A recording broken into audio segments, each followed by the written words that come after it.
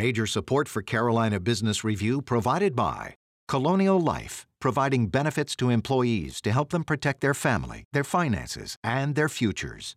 High Point University, the premier life skills university, focused on preparing students for the world as it is going to be.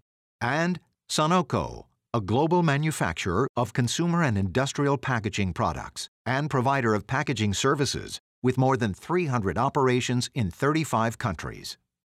The tragic death of George Floyd in the summer of 2020 will, for many years, be etched in our social consciousness. But much will come out of it around diversity, equity, and inclusion. I'm Chris William, and welcome again to the most widely watched and longest running source of Carolina business, policy, and public affairs seen each week across North and South Carolina for more than 3 decades now. What does DEI, or diversity, equity, inclusion, mean now? How has it unfolded within our organizations? In a moment, we have a C-suite and an A-list of those who lead here in the Carolinas to help us unpack it, and we start right now.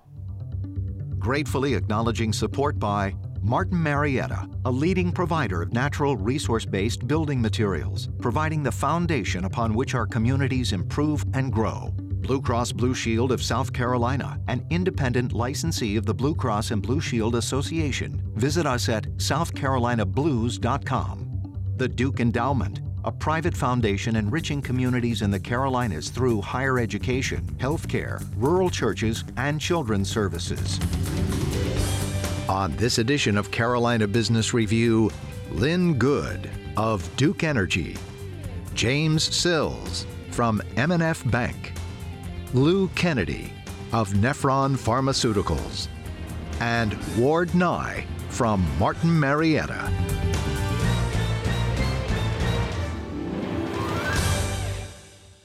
We are honored to have our special guests who have no stranger to our program or our dialogue. Welcome to all of you. Lou, fairness or not, we're going to start with you. Lou Kennedy, let's talk about DEI. You know a little bit about that, not just being a woman-owned business, but since the tragedy of George Floyd, since early days in 2020, it seems like we've been in a triage mode now around diversity, equity, inclusion. Are we finding our stride? Do you feel like it's a different dynamic now? There's no question. I am involved in at least 2 different groups where we formed the groups right after the George Floyd incident, and we said we've got to make this community focus on these issues. And I feel like we've implemented programs since. However, I will say, at our company, we've been about diversity, equity, inclusion since our inception. We have 53% women. We have more than 35% African Americans in our company, which is greater than the South Carolina average to Caucasians. And we have 43 countries represented. So we feel very comfortable about what we're doing. But I was very moved to get involved in these 2 different groups where we wanted to focus both our company and my colleagues in other companies on what is the right thing to do in our community. And let's heal and do the right thing and move forward in the right way. Lynn Good, have these initiatives fleshed out more in Duke? Do you see a difference now than you did 2 years ago? Chris, I think it's a really good question. And we took the moment of the George Floyd tragedy to really take stock, because much like Lou discussed, diversity, equity, and inclusion has been a part of Duke Energy for a long time. But it gave us a moment to say, are we demonstrating not only progress, but are the results showing up? Do we have a more diverse workforce? Do we have a more inclusive culture? Is our leadership reflective of our communities? And so we re-energized. It became a catalyst event for us and hosted over the course of 2020 over 500 courageous conversations where we talked about the issues of race. And we followed that up with something called Let's Talk About It, which is just a continuation of conversation in 2021 where 6,000 employees participated. And so I am seeing movement. I am seeing more conviction around not only our hiring practices, our promotion practices, and our focus on an inclusive culture. Mm-hmm. But I would also say, Chris, the work is never done. And so I continue to keep these programs and these statistics and our progress in front of my senior team, in front of our board, so that we continue to demonstrate the progress and the conviction that is so important on this topic. Jim Ward, don't want to leave you out of the conversation. Jim, do you feel, and notwithstanding our all of us on this dialogue, but do you get the sense that there's an authentic nature that has momentum to it around DEI? And what I mean, not to say it's been unauthentic, but do you get the sense that there is momentum and it's a movement whose beyond time has come, but it's become crucial and core, and I don't want to put words in your mouth, to an organization? I believe there's still a momentum or a process going on in the DE&I space. From what I can tell, companies are operationalizing DE&I in their companies in the forms of metrics and scorecards and hiring practices and engaging the communities that they serve. I think we have to communicate to the audience that this takes time. We're trying to overcome, generations of racial issues. Mm-hmm. And I do think the corporate America has stepped up to take this on, and they're embedding it through all levels of their organization. So I think that's a good thing. It just has to keep going. We still have to keep that momentum going, as Lynn just said. Ward, how do you characterize these comments so far? Chris, I think what we've been focused on as a society, I know these companies that are with you today are such great companies and they have a focus on it. Part of what we try to do at Martin Marietta is go back and see what have we done well in the past that has really shown a proclivity to change behaviors in a company and that would then lead to durability. And that's what we've been trying to do relative to diversity, equity, and inclusion. Here's the way that we did it. We've looked at what we've done in safety in our culture, over a 2-decade period. We have world-class safety rates in Martin Marietta today. If somebody had said you could have that in a mining business 20 years ago, they would have said that's not possible. Mm-hmm. We have approached this issue the same way that we did that. We've come up with a series of task forces that are tackling it from within. After the tragedy with George Floyd, I wrote a letter to our nearly 8,000 employees, a very personal letter. We didn't publish it on the internet because our view was, let's get our house in order. Let's talk to the people in Martin Marietta, make sure that we're putting a foundation in place. And as Lynn said, having the candid, at times very difficult conversations that were required to make sure that you had a foundation, because in our view, only with the foundation can you have durable change. Lou, you had it in your DNA at the beginning. It would seem like it's not a stretch, or you have the wind at your back when you start talking about not just DEI, but all these issues surrounding it. Did you have tough conversations? Were they hard to do? Was it a hard sell internally? No, we're there at Nephron Pharmaceuticals. We're already there. What my focus was on my colleagues and the broader community here in South Carolina. Could we work together to implement some of the things we are already doing at Nephron? Mm-hmm. And, there's a lady that works at Prisma Health. Her name is Cynthia Walters. She's over 40 years there, and she's the Chief Diversity Officer. She inspires me every time I'm around her. She gives us ideas. And so I always, when I'm around her, I'll say, is there anything new, anything you want to share with me, anything we can implement? So I feel like our house was in order, but it was very, very important to me to take the message outside and work with others. And so we've done that. And I think we've done, we did some great work with the Urban League here in Columbia, South Carolina. Mm-hmm. We did great work with one of the local large Baptist church. But I can tell you, I am a granddaughter of a Baptist minister, and these values were instilled in me since day one. And I just live it, and I try to I try to lead by example, and that is not to be said in a braggadocious way. It's just, I feel like these issues are so important, and how sad that we had to go through that summer of George Floyd and other things. How sad that we're still dealing with these issues.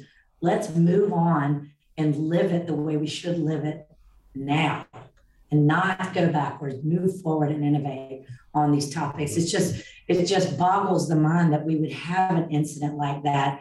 And we need to model the example every day of how to be inclusive. And that's my feeling on it. Lynn, not asking you inside baseball, did you have to drag along any leadership?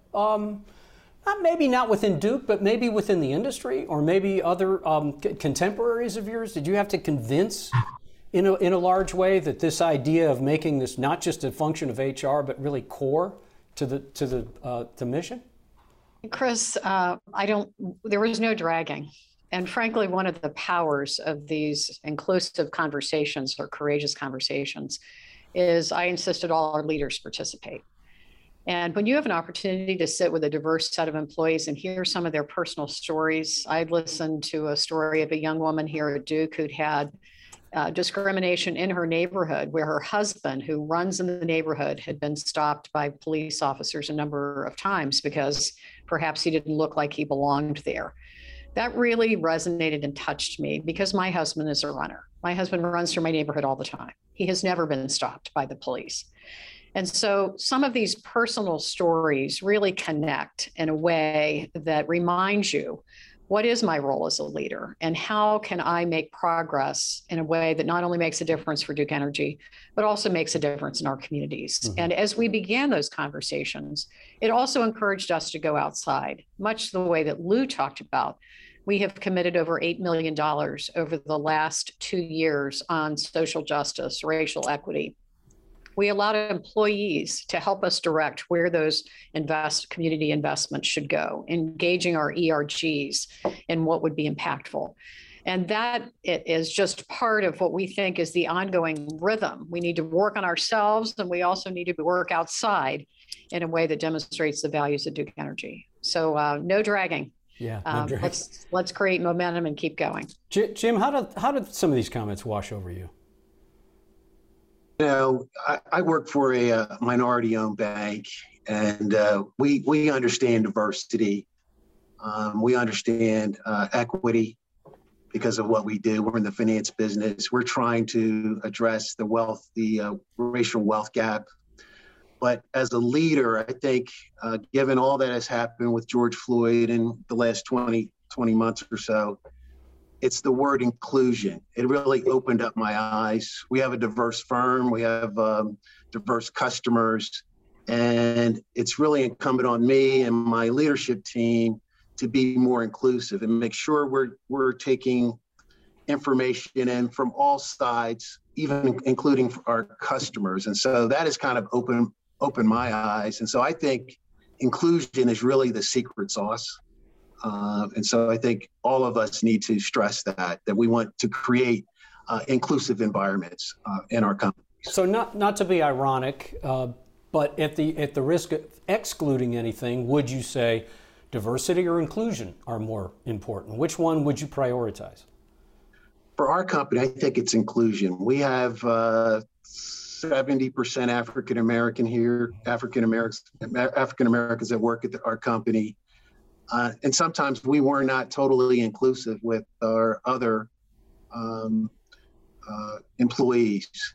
And so I think we've had some difficult conversation, but now we've made, the turn, and we're making progress to be more inclusive and include young people and LBGT and others and age, just making the environment just more inclusive. So it's not just race. It's really creating an inclusive environment that includes everybody, where they feel comfortable coming to work and expressing their views. Ward, when you hear these comments, but especially from Mark Marietta, and specific to your experience, has diversity, equity, inclusion, two questions.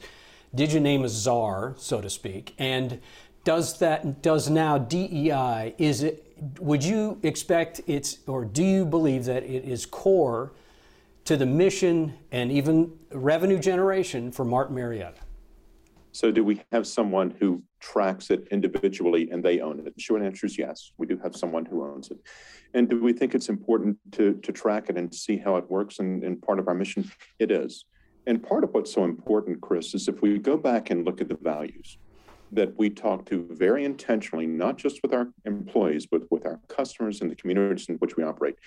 Our values are safety, integrity, excellence, community, and stewardship. And within those, you will find everything that's around this conversation that we're having. This has not been, in most respects, a difficult conversation within our company. I think similar to what Lynn observed, this wasn't dragging someone along.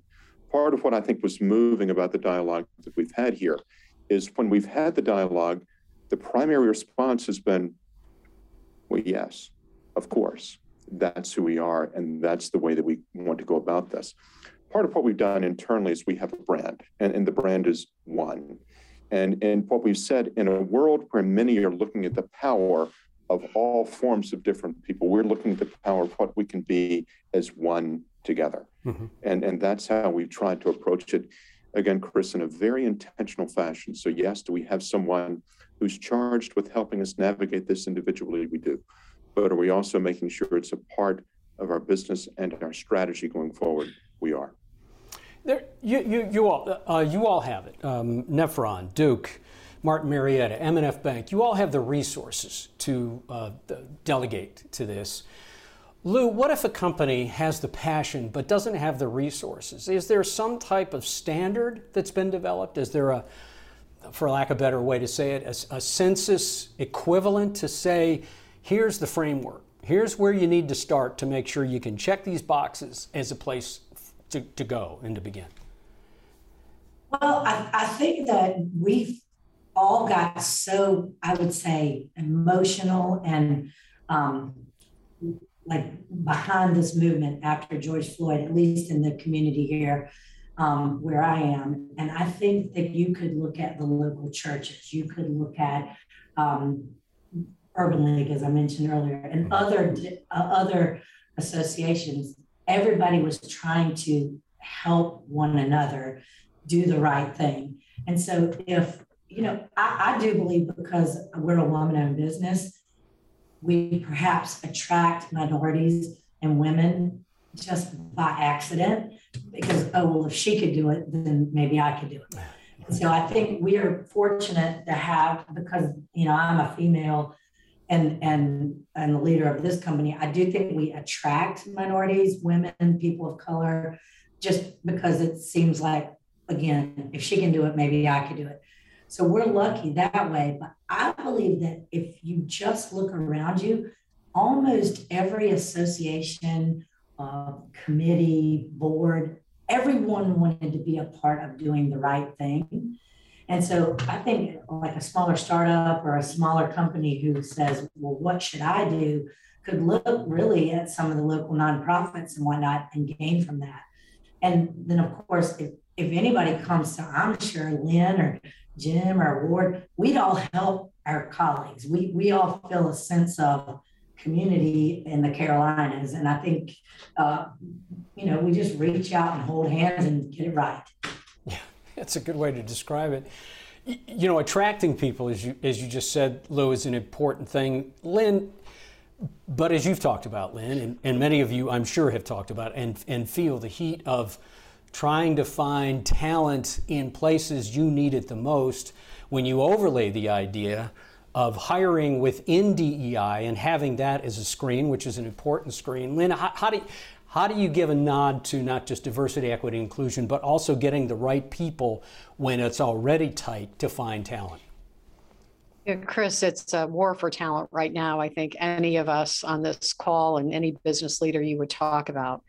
But I think there are two things I would discuss, really consistent with your last question. I think this focus on diversity and inclusion is a part of the culture of our company. And I think any company, small or large, focusing on culture and inclusive culture, consistent with values you're trying to drive, really is a part of the foundation for this.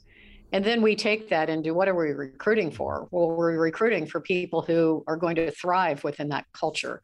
And we have put an extra focus on our connection with the historically Black colleges. We've worked on some local programs here in the Charlotte area, Road to Hire, that's focused on 18 to 24 age young people who perhaps haven't found their way yet. They're employed, they have education, but they're really looking to create a career.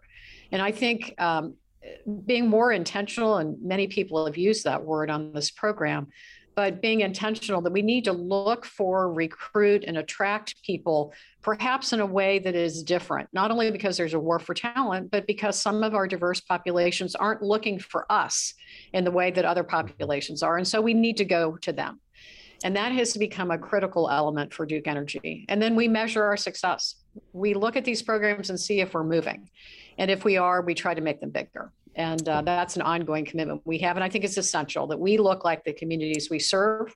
And so recruiting diverse talent is a priority. Ward, you have go ahead. I'm sorry. Were you going to? I want to jump in. We have in this, and I agree with Lynn, it is the war for talent. We, in the last 10 to 11 weeks, have onboarded 3,300 part-time workers.